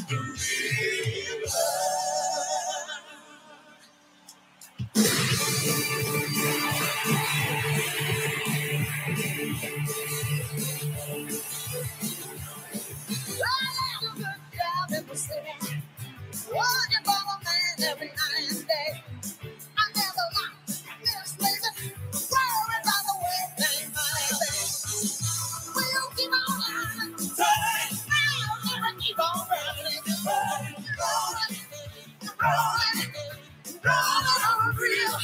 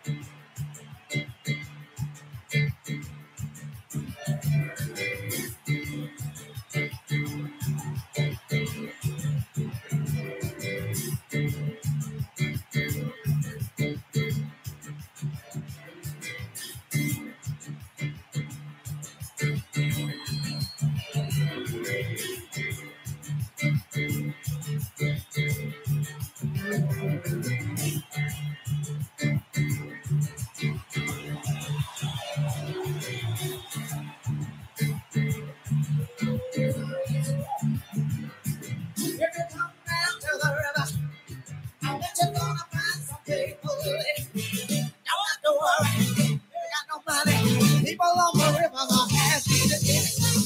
The wheel keep on turning, round Mary, keep on turning, rolling, rolling, rolling on the river, rolling, rolling, rolling on the river. Listen me rolling, rolling, rolling on the river, rolling, rolling, rolling on the river.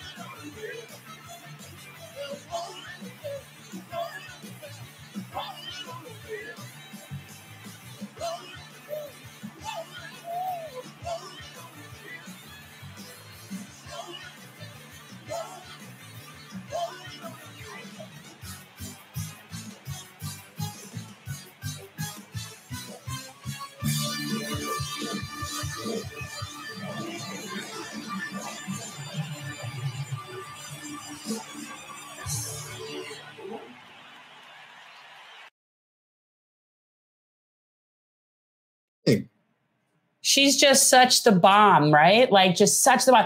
And for anybody who came on, like while that was playing, the reason I love that performance so much. Well, first of all, if you haven't ever seen one of her older performances where she does Proud Mary when it's with Ike, even though it's kind of bittersweet to watch those just given him, but just to see her at that age is phenomenal. But what's so amazing about that Wembley Stadium concert in 2000, she was 60 years old. 60 years old. Like, I find that just, especially now at 52, like looking at that, I'm like, that level of energy in that level of heels with those young girls. First of all, any woman 60 years old that will get dressed like that and dance next to like a troupe of 20-year-olds with their bare midriff showing and bring it, that's some serious confidence right there. Just her crazy cool.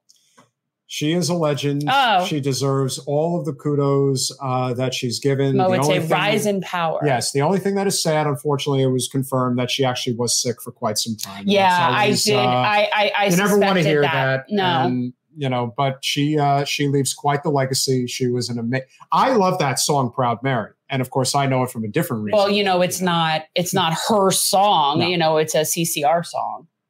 But of course, her album, what was it called in '84? That Private Dancer. Private Dancer. And of course, What's Love Got to Do with It? It was the #1 hit. It was the #1 song in America for a while. You know, but she was just one of those people that really changed the narrative and changed sort of boundaries for women and specifically Black women in rock.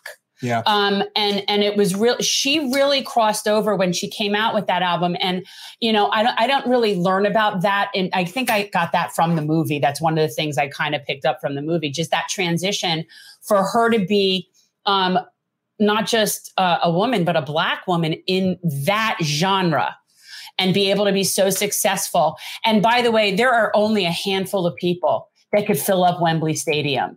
Like that's not a common thing to be able to do. It's quite a big deal. So, and to be able to do it at that age and just rock it like that, I can't wear heels like that now. I definitely agree with everything that you guys are saying. Carrie, of course, Simply the Best. Simply the Best. That's my favorite song of hers. Her on Oprah also, for anybody, if you ever can watch a clip of when she performed came on the Oprah Winfrey Show, and they did it. She played Simply the Best was one of the songs she did, and it was a great one. And of course, and Wilson, for me, Simply the Best is just one of those songs that, like, when you win the championship, you're simply the best. Well, yeah, you are the best. Yeah. So, but she was very, very special. She was very, very special. She had some pretty solid nights, so give you that. At 60, no less. Yeah. Crazy. Made 60 the new 40. Oh, she really did. She really did, and just broke a lot of barriers. I mean, look, first of all, she rocked out with Mick Jagger. You see what Sam had to say. Yeah. Sam got himself thrown out of the DeSantis thing tonight. He tried to sneak in with like a group of drag queens. He called me. He called me. Oh, that's great, man. I'm sorry. He got thrown out. He had to leave us alone to Satan. Leave us alone to Satan. Oh, my goodness. All right. If you like, but I do like that we have a friend that tried to get into a DeSantis conversation with drag queen in tow. If you do like our small but mighty channel, please go to patreon.com/generational change. For as little as $5 a month, you could become an amazing supporter of our channel, and you get the Lulu sticker as an intro. But as I pointed out on Status Coup earlier this evening, if you are so inclined to become a $10 this one is patron, so wrinkled, it's so sad. You'll get a not a wrinkle. This is an exclusive since the No Labels Party is making a very hard push to get Manchin parliamentarian. Yes, I'm calling it now. If we were already right on Manchin, we're right on parliamentarian too. But the problem is they're going to have, I believe legally she'll have to use her real name. Maybe so, but we're just going to. I don't think we can go with This is a vintage included, so for a $10 a month patron, much like Status Coup, under the United Corporations of America. Oh my God, how funny will it be if he actually is a candidate? I think it's possible. I think he's thinking about it. All right, but it definitely won't be with the parliamentarian. And if you are so inclined for a very generous contributor of $25 a month, you get the Gen Change jersey. And guys, there's not that many of them. Silky smooth. You know you want to get one. Please sign up. We are getting a new box of these. But if you are so inclined, you can go to Cash App. $Gen Change if you don't want to be on the grid. Just want to make a one-time contribution because you really like our channel. Better be good to me. Why can't you be good to me? Yeah, that was a good song too. Yes. She was just the bomb, man. We are not going to really get into Ron DeSantis' announcement tonight. No. But I think the whole context of how he did it and the fact that so ridiculous. And the fact that it failed to launch, the fact that it had I didn't even know such a glitch that they couldn't even get it started is sort of emblematic of what this campaign is. Yeah, it's going badly. It's going very badly. But as I suggested again on Status Coup, and I will suggest here, Ron DeSantis, regardless of what Jordan is convinced that Trump is somehow going to get taken down legally. That's what he thinks is going to happen. I don't think so. Well, no, he might in some ways, but not in a way that's going to preclude him from running. Yes, I agree with that. Remember, Eugene Debs ran for president from prison. Yeah, I do think Trump definitely, there very well could be certain legal ramifications, but nothing that's going to keep him from running for office. Definitely agree with that. I definitely think that the one and only path that DeSantis has is, regardless of whether his intention is to change up his rhetoric in any capacity as we go forward, he is running this Christian right campaign because he's banking on the idea that he's going to win Iowa and use that as a momentum springboard to actually win the nomination. But can we just for a second, who that has won Iowa has gone on to win? That's a great point. I'm asking. I don't know the last time. Because wasn't it like Mike Huckabee? Wasn't it like the last Ted time, Cruz?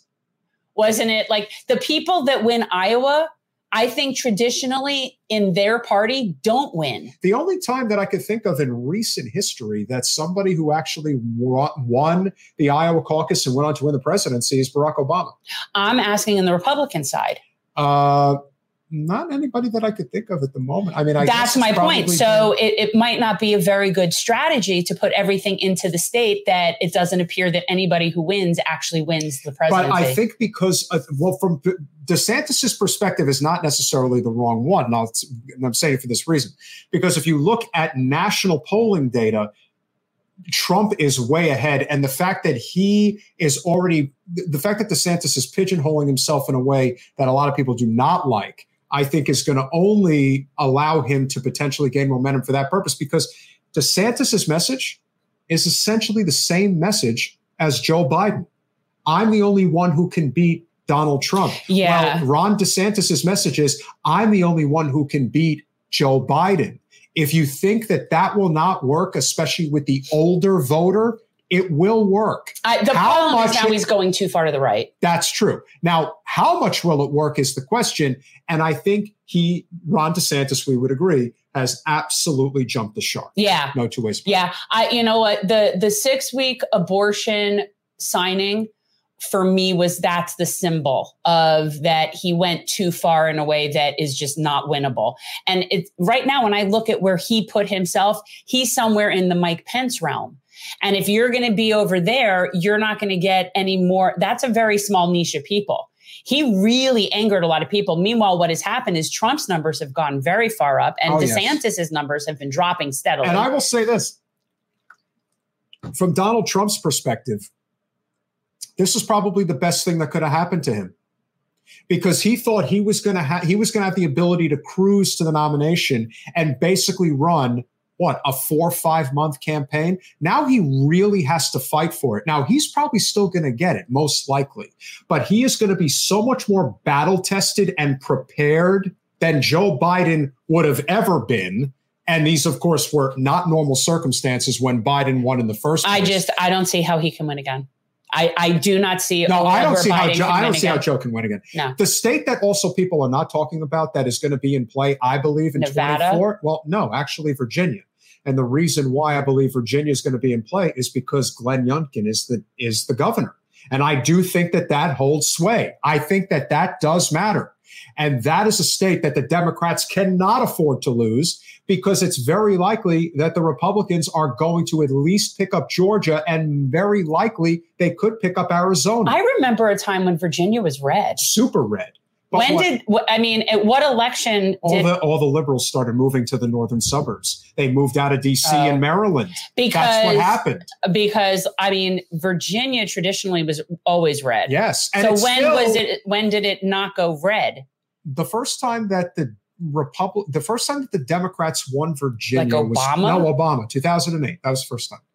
And that was the first time in, I guess. Because if Virginia is trending blue, my guess is it's a pretty purpley blue. Because that's when you're talking about the type of Democrats that have moved there, you're talking about Democrats that are wealthy people. Well, you're not talking about hardworking middle class. Well, that is true. Well, that's why it's always that's a state that Hillary beat Bernie, and that would be Biden red. Beat Bernie like 2 out of 3. That's what I would think that. Yeah. And so the state, very much with the exception of Richmond and obviously the very tippy top of the state that borders Washington, D.C., it is a very red state. But because the population has grown so exponentially in that area, it has become a lean blue purple state. Now the question is going to become, because the state's governorship has flipped back to the GOP, and especially because Glenn Youngkin he's pretty popular in that state, is that going to play a role? I believe it will. I also believe that the Democrats have committed a completely unnecessary error by not allowing New Hampshire to be the first in the nation.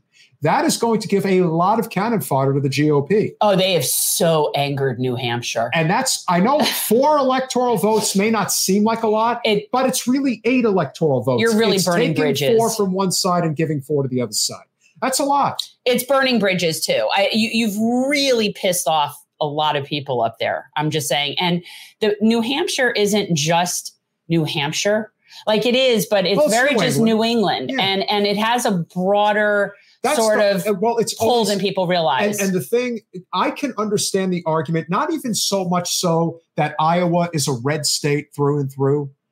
The Iowa caucus, and granted, I believe that the reason why it has been that way is because the Democratic Party in Iowa is just completely corrupt, and that they were bought off to cater to whoever would be the placeholder, whether it was Hillary or obviously the pawn, little Mayo Pete, in order to screw Bernie Sanders. New Hampshire, for all intents and purposes, is one of the, if not the best run primary state in the nation. To take that away from them, and they have been the first in the nation primary for 70 years. Well, their constitution dictates when they have to go. Correct. So they're going when they have to go. They're not going to get bogged down with this. And if you haven't, Nina did a really good clip. Thank you, Big Dub Animal. You finally found your way here. Love it. He contributed to our good friends at Status Quo as well. Nice. Great to see you. So Nina did put out a really good clip. I just lost my total train of thought talking about, what were we just talking about? About how New Hampshire. Oh, right. She did this clip about how Jim Clyburn actually said the silent part out loud. Yes, he did. About that. Well, Joe came in fifth there. So of course he's going to try to get rid, like literally just putting it all out there. That it's about him he said Joe avoiding embarrassment. He said it all out loud as if that's just so okay, so that's essentially the president saying, oh, I won't do well there, so we're going to take them out of the mix. Oh, no conflict of interest there. There's nothing to see real. Here. No, it's definitely. It's like, I can't win there, so I'm not going to go play there. And you know what? And if you think that they're not going to play ads like that in the general election, basically saying the Democrats don't give a damn about New Hampshire. And the truth is, New Hampshire Democrats give a damn about New Hampshire. Oh. Federal Democrats don't give a damn about it. And that's a problem.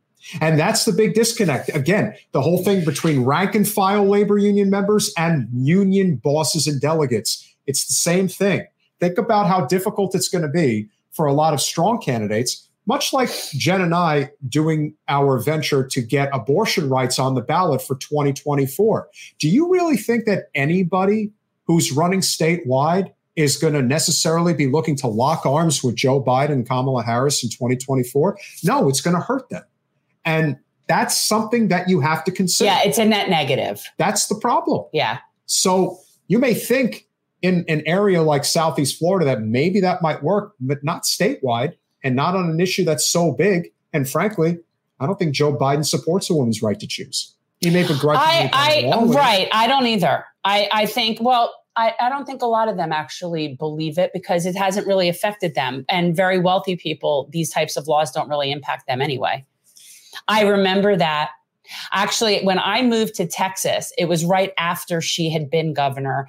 And when I went to a black tie thing for the HRC camp, back when HRC I liked was a better organization, she was their keynote person, and I got to meet her at that. And she is just cool. First of all, she rode Harleys, which just at old age, like when she was old, she drove around on Harley. She was just cool. A donor cycle? Yeah.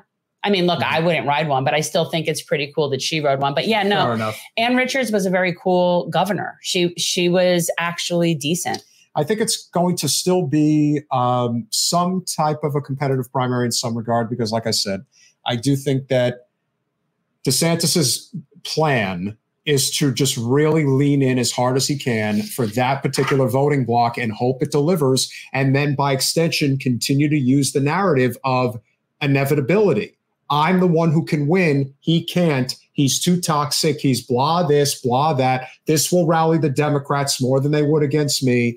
It's not a bad argument. No, it wasn't a bad argument until he leveled the playing field by going so far to the right that now he isn't seen as any safer. And I think Trump has a lot of advantages at his disposal. I also think that Tim Scott, the senator from South Carolina, he's going to have a very interesting run of it. Not that he's going to be any type of a threat, but I do believe that Tim Scott is without question running to be the VP. And while a lot of people are insistent that Trump is going to pick a woman to be his VP, I would not be shocked in the least if Trump picked Tim Scott to be his VP. That would not surprise me. And I think that would be a very powerful ticket, to be honest. So we'll see if that ultimately is what comes to pass.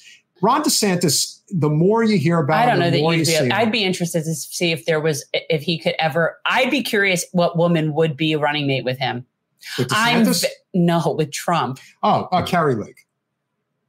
The wild card that a lot of people have been talking about, which on the Patrick Bet David podcast, which I'm trying to get Jen on, hopefully we will make it work. He had on Tulsi Gabbard, and she is not opposed to the idea of potentially being a vice presidential candidate. That would be very interesting because I do think that she holds a lot of sway with independent and right-leaning voters that could potentially make a difference. Vice presidential candidate to whom? For Trump? Or DeSantis, either one. Oh, how far Tulsi has gone, right? That's where she's at. Yeah. Sam could not have said it better. He was a very modest governor with some good marks on his record. Yes, actually. Up until he figured out that he was going to use the COVID disaster as a launching pad for his presidential run. And the second somebody, listen, it's one thing to run for president. It's another thing to run for president when you think you're actually going to pull it off. And the things that you're willing to do, the sacrifices you're willing to make, like the way that they just opened up the floodgates, the way that DeSantis has been doing pay to play nonstop over the last 2 years is incredible. It really is.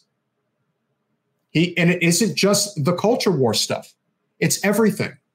He really has jumped the shark. Oh. In the worst possible way.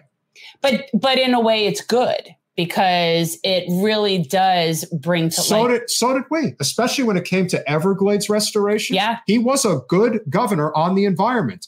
But there is a difference between being the governor of a state that you basically are the governor of and are going to use it eventually as a springboard to run for the U.S. Senate, which obviously would have been his next move. And yes, I do think that at the end of his term, he would have in 2030 run against Rick Scott, even if he was intending to run again for re-election. He would have been in a primary against Rick Scott, and those two cannot stand each other. So that's like, that's like bad and worse. But at that time, I wouldn't have thought so. But because of the supposed opening that had come before him, his attitude was, oh, I'm going for it. I have the opportunity to be the leader of the free world. And now, well, he went too far for me. I mean, you start really messing with my bodily autonomy and I start to want to, kill people. So Karina, we're working on it. We haven't, we've made a little progress. We're hopeful that it will grow. I happen to have a pretty good connection directly to PBD. So we'll see what we might be able to do with it. Gerard, thank you very much. What is PBD that I'm missing? Patrick Bet David. I don't even know who that is. He's a very successful entrepreneur guy. So he does a very successful podcast. He's a very big Trump supporter. Okay. So what's the connection for us? He's in Fort Lauderdale. Oh, all right. So we will see. And we want to talk to him. Why? You mean you want to have him come on the show? No, you're going to have you go on his show. I would certainly have him on our show. You want me to go on his show? Yeah, on his show where he gets 15 to 20,000 live viewers. But what kind of roasting am I enduring? You're not going any kind of roasting. There's been other guys that have been on there. Kyle was on there. Not a fan of David Pakman in any way, but he was on there. Good God, no. Friend of ours, Sam Cedar, was on there. I do like Sam. Destiny was on there. So yeah, I mean, listen, they've opened up the door for people that are not on the right. They don't just bring you on there to not at all. They have a real conversation, like Tim Pool. Very similar format. So with that said, we are going to make a decision over the next couple of days as to whether or not we're going to do a Saturday live stream or a Monday live stream. We definitely want to have our good friend Steve Grumbine come on to give us the lowdown on what's going on with the debt ceiling. The decision is going to need to be made by June 1st. So we're going to get to the bottom of that. Our friend Craig Shapiro really wants to come on here and kind of have like a conversation as far as that's concerned. I just don't know that necessarily needs to have me as part of it. I like the idea of watching the two of them talk about like the debt ceiling. We could just have Steve come on. We could just have Steve. Because look, there's no point in arguing this. The fact of the matter is we live in a country where working people are screwed, and that's who will be screwed by the time the debt ceiling circumstance is over. But it's important to note exactly why that is, and who better to explain it than Mr. MMT himself, Mr. Steve. All right. Well, okay. So because it's Memorial Day weekend, is that why you were thinking? Okay. So you want to do, we can do an afternoon one on Monday? I suppose, yeah. Okay. So most likely we're going to stick with our regular format. We are going to stop by an event on Saturday. What's the event on Saturday? The petition drive. It was last week. We actually, but there is, she wants us to come to Art Walk. I don't know. I don't think I have it in me. Well, count on seeing us on Monday afternoon since it is Memorial Day. We're going to go to the Broward Young Republican. Do you want to go to that barbecue? Why not? So we may go to a red, white, and blue Memorial Day. If there is a day to go to something like that. I got to tell you, if honestly though, if I had to pick, like every time when the Broward Dems or if the BYD or whatever, if they were having a barbecue, I would never want to go to that, but I would definitely go to the Republican one. Sable, this is why we love seeing you on our live stream, because I will tell you that, yes, Hackman used to be a very solid Bernie supporter, but then he figured out how to capture that, as you call it, shit-lib audience, and was ultimately willing to go to places that are wholly disgusting, including suggesting that Juan Guaido should be the president of Venezuela. And therein the shark was jumped. There you go. 1,000%. Right there. That was it. That was the moment. Hunter, we are going to do that. And believe it or not, absolutely, you would be surprised how many of them will actually sign the petition. That's why I want to go. Yeah.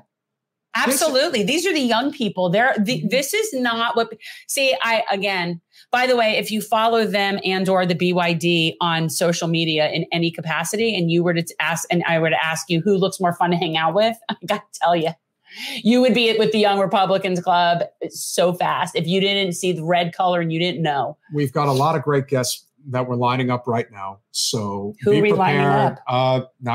We'll talk. Not sharing too much, but we will definitely have some good stuff coming up for you guys. Hopefully you enjoyed the interview with Carol Roth. Make sure you like and subscribe. I know that share. I saw Tom Hartman on the horizon again. Tom is going to be on in July. Tom Hartman. So yeah, we've got a lot of good stuff coming up. So make sure you share, like, and subscribe. Sam, we expect to see you out canvassing with us very soon to get those ballot petitions rocking and rolling. It's going to have some real advantages. Eli said that. I spoke with him. Okay, great. So great to see you guys. Support the channel if you can. Like and subscribe, share, do all those wonderful things. Have a great Memorial Day weekend. We will see you Monday. Thanks for watching. If you want to support our mission to transform politics into service, please like this video, subscribe, follow us on social media, and consider joining our Patreon, where you'll get early access to our interviews as well as other exclusive content. Links are in the description. Peace out.